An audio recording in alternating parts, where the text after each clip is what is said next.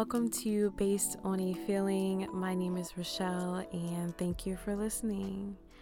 Today, we're getting into the creative behind the podcast, me, myself, and I.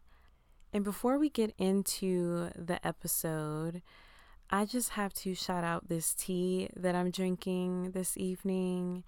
It's called Coconut Ginger, and it's from this place called Transcending Teas. And y'all, this tea is absolutely amazing. And I don't even like coconut like that. I don't like coconut at all, but the aroma of this tea is so tropical. It just feels like a vacation. I know that sounds weird, but that's what it feels like. That's what it smells like. And it has like a coconut taste, but it's not overpowering. And the ingredients in the tea are red rooibos. I'm not sure if I'm saying that word right, so forgive me. Cinnamon, ginger, almond flakes, black pepper, coconut chips, and cardamom. And it also says some of the benefits are helping to improve your allergies and aiding in your digestive tract. Also, this isn't sponsored. I just love tea, so I just wanted to share what I've been drinking. So, yeah, get you some coconut ginger tea, if you're into teas. And going into the episode, talking about tea reminds me of friendships. And stay with me, but the tea kettle that I put the loose leaf tea in is actually from one of my really good friends. She bought that for me as a birthday gift, and y'all, it just feels so good to have friends that will buy you things that align with who you are. Not only will they buy you things that align with who you are, it's because they align with you as well. And it's such a beautiful thing that I don't think I really experienced like a deep, healthy, loving relationship like the friendships that I have now. And I can say like it feels really good because I feel like I can be open with who I am, and they will listen, they will understand my perspective. Like it's such a healthy, mature relationship, and it just feels so good to have those. So get you some friends that align with who you are, because goodness, it will change your life.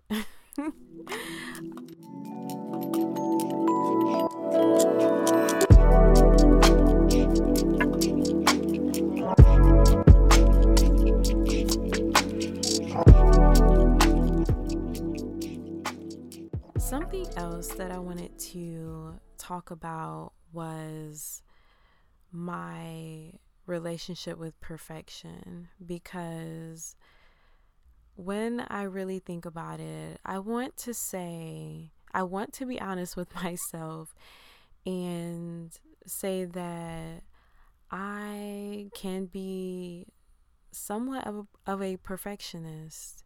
And what I realized is perfection is the death to starting something.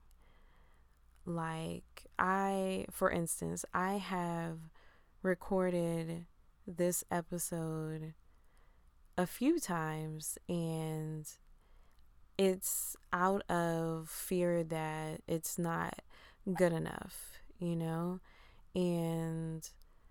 I want to be as authentic and real as I can be on this show. And so I felt like at times it was feeling very rehearsed, which I didn't want. So I think that's one of the reasons that I kept re-recording, but mainly perfectionism, because it will really pull you out of starting something. And perfection is really an illusion. I think a lot of us know that, but to practice the opposite of perfection is what is going to be the hard part. And I think I'm at a period in my life where I just want to be. I just want to be who I am, and hopefully it's enough. If it's not, then it's just not. And that just means that I'm being pulled somewhere else, or my alignment needs to be, somewhere else. So I say, fuck perfection, and just do it anyway. I have to tell myself that every day. Just do it anyway.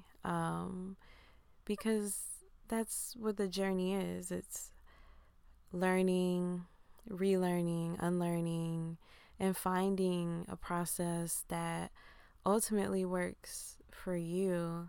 And I think that's the most important part. What works for you.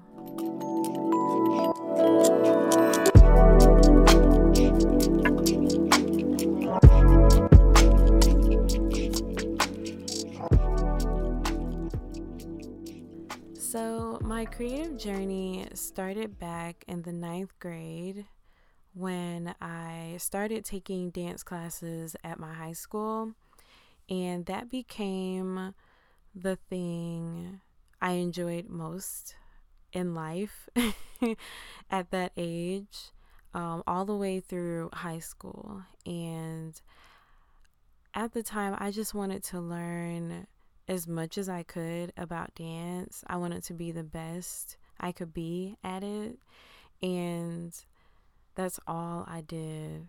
And then comes time to pick a college and a major for college. And one of the most interesting conversations I remember having was with my mom and the high school counselor. And she was asking me what I wanted to go to school for. And I told her dance. And she said, "Are you sure you want to go to college for dance? Because, this might just be a hobby." And I said, "No, I want to go to college for dance." And my mom sat next to me and said, if that's what she wants to go to school for, that's what she can go to school for. And I think in that moment, it felt really nice to have the support of my mom.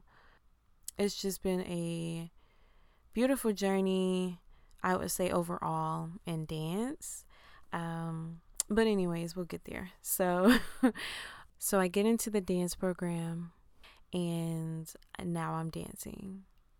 I'm coming from high school where your teacher is choreographing for everyone, and it's not like an audition process where you're in it, but you're not. It was never like that.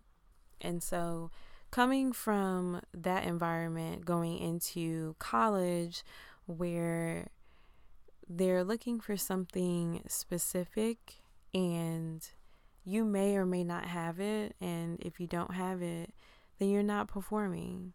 And I think at first it really was a blow to my confidence. And I believe one of the reasons why dance wasn't as successful as I would have wanted it to be in college was because I was still trying to connect with my body. I didn't really know who I was, or I wasn't in tune with my body during that time. And it wasn't until after college, when I started taking the pole dance classes, that I realized a big part of me being successful in dance is being connected to my body in ways that will help me communicate the message that I'm trying to say. I was just going to be the best at what I was doing, and people were just going to love it, and I would just be dancing all the time. And I was at some point, but in the beginning, it was more so a shock for me. I think because everyone else in this dance studio is just as good as you are. And so you're not only competing to be the best, but you're also competing for one of these 10 spots in this one piece that one of the professors is choreographing for. And I think for me, that's where that competitive nature was born. And I don't think I've ever liked the competitive nature of anything. And so it already just kind of made me not want to be there in a sense, but I did it anyway because I love dance. Those feelings started to build and create like this negative image of myself. Like I would always talk down to myself and never truly give myself flowers for the times that I did do my absolute best. And for me, it was amazing, regardless of anyone else. And I believe during that time, I would seek outward validation from my professors because if I had their validation, then that meant I was doing amazing, and it would reflect in my grades as well.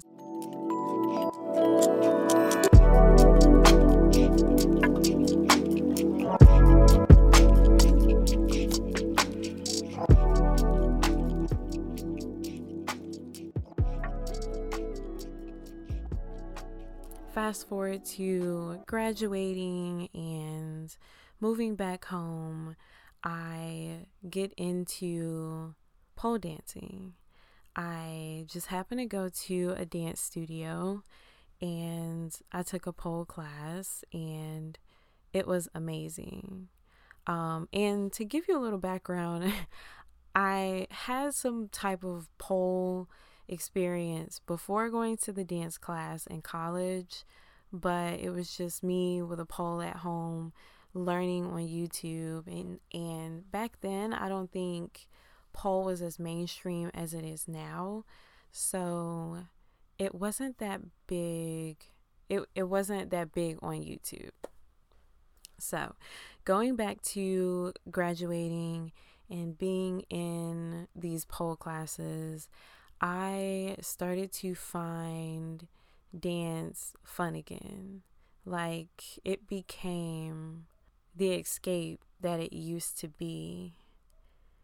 It became what I've always wanted it to be: fun, beautiful, inspiring, expressive. It was everything I needed it to be at that time for myself. And so I stayed at this dance studio doing pole dancing for quite a while. And in between that, I did take a break because I moved. And during that break, man, like doing things that you love is so important, because when I took a break from pole, I was working a job that brought me absolutely no joy. And so I fell into like this very depressive state, and I gained all this weight, and life just felt so unreal. It felt like I was just here, like going through the motions. And at some point, I pulled myself out of it and tried to see life for what it truly was. And that was what I made it to be.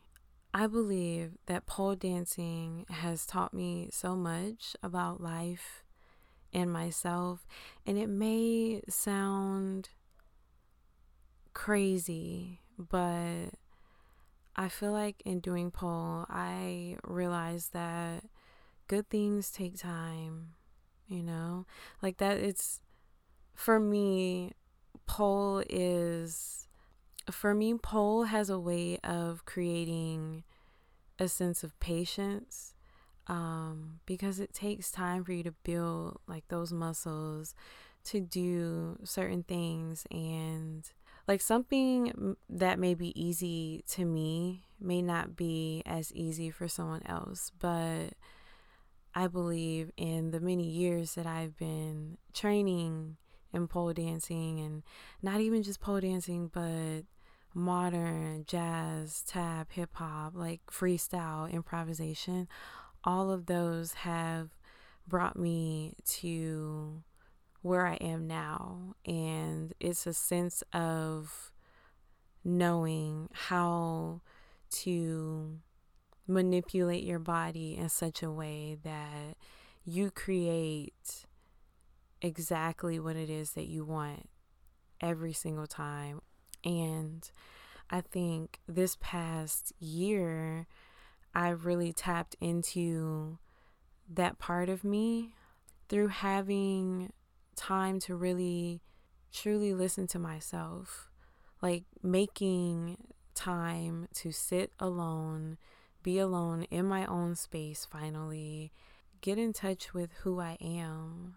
That is one of the most important things you could learn and do for yourself, is sit with yourself. It's so important. And through that, I am able to showcase myself in such a way that it's seen exactly as I would want it to be. And I mean, it takes time. And one thing that I've been doing is going to therapy, and it is a game changer. Like, for real, I am telling you, therapy has helped me in so many ways, like communicating more clearly and effectively. I've been learning how to create clear boundaries and enforce them because, y'all, I am a reformed people pleaser in the making. That has been one of my weaknesses for the longest. I've also been creating better habits just for myself so that I feel happier, which means a lot of self care, such as journaling, which I have come to love so much, and just spending time with myself. And that doesn't necessarily mean going out and spending money, but just spending time with yourself, such as going on long walks, which I love to do. And those are just a few ways that therapy is helping me actively work on healing. And I mean, therapy is a journey too. You got to find your person. I would be on my second therapist. The first one, I was with her for a year, and I just wasn't, after that year, I just felt like the amount of progression I should have had, I didn't have. And that was a problem for me. I'm like, something needs to change. And so I had to let her go, sadly. And it was the best decision I could have made for myself because my new therapist, she is top tier. I have grown so much, and using her as my therapist, like it feels so natural to have these conversations with her about my life, and I don't feel like I'm going to be judged in such a way that it makes me feel like I can't talk to her.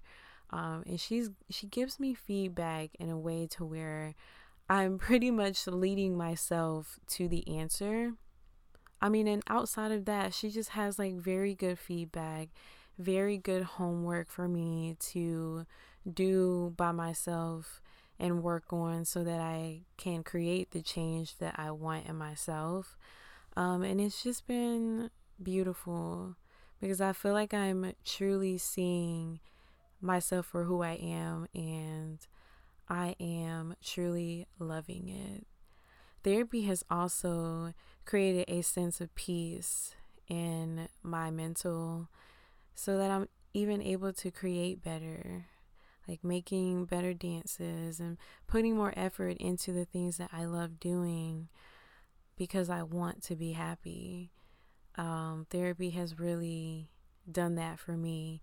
And so, I'm not pushing it on anyone to go, but if you're looking to make a change in your life, therapy might be a good place to start. And so, guys, I'm going to end the episode on that note. Thank you so much for listening to Based on a Feeling. Don't forget to comment and share this podcast with your friends and family. Until next time, with love, bye.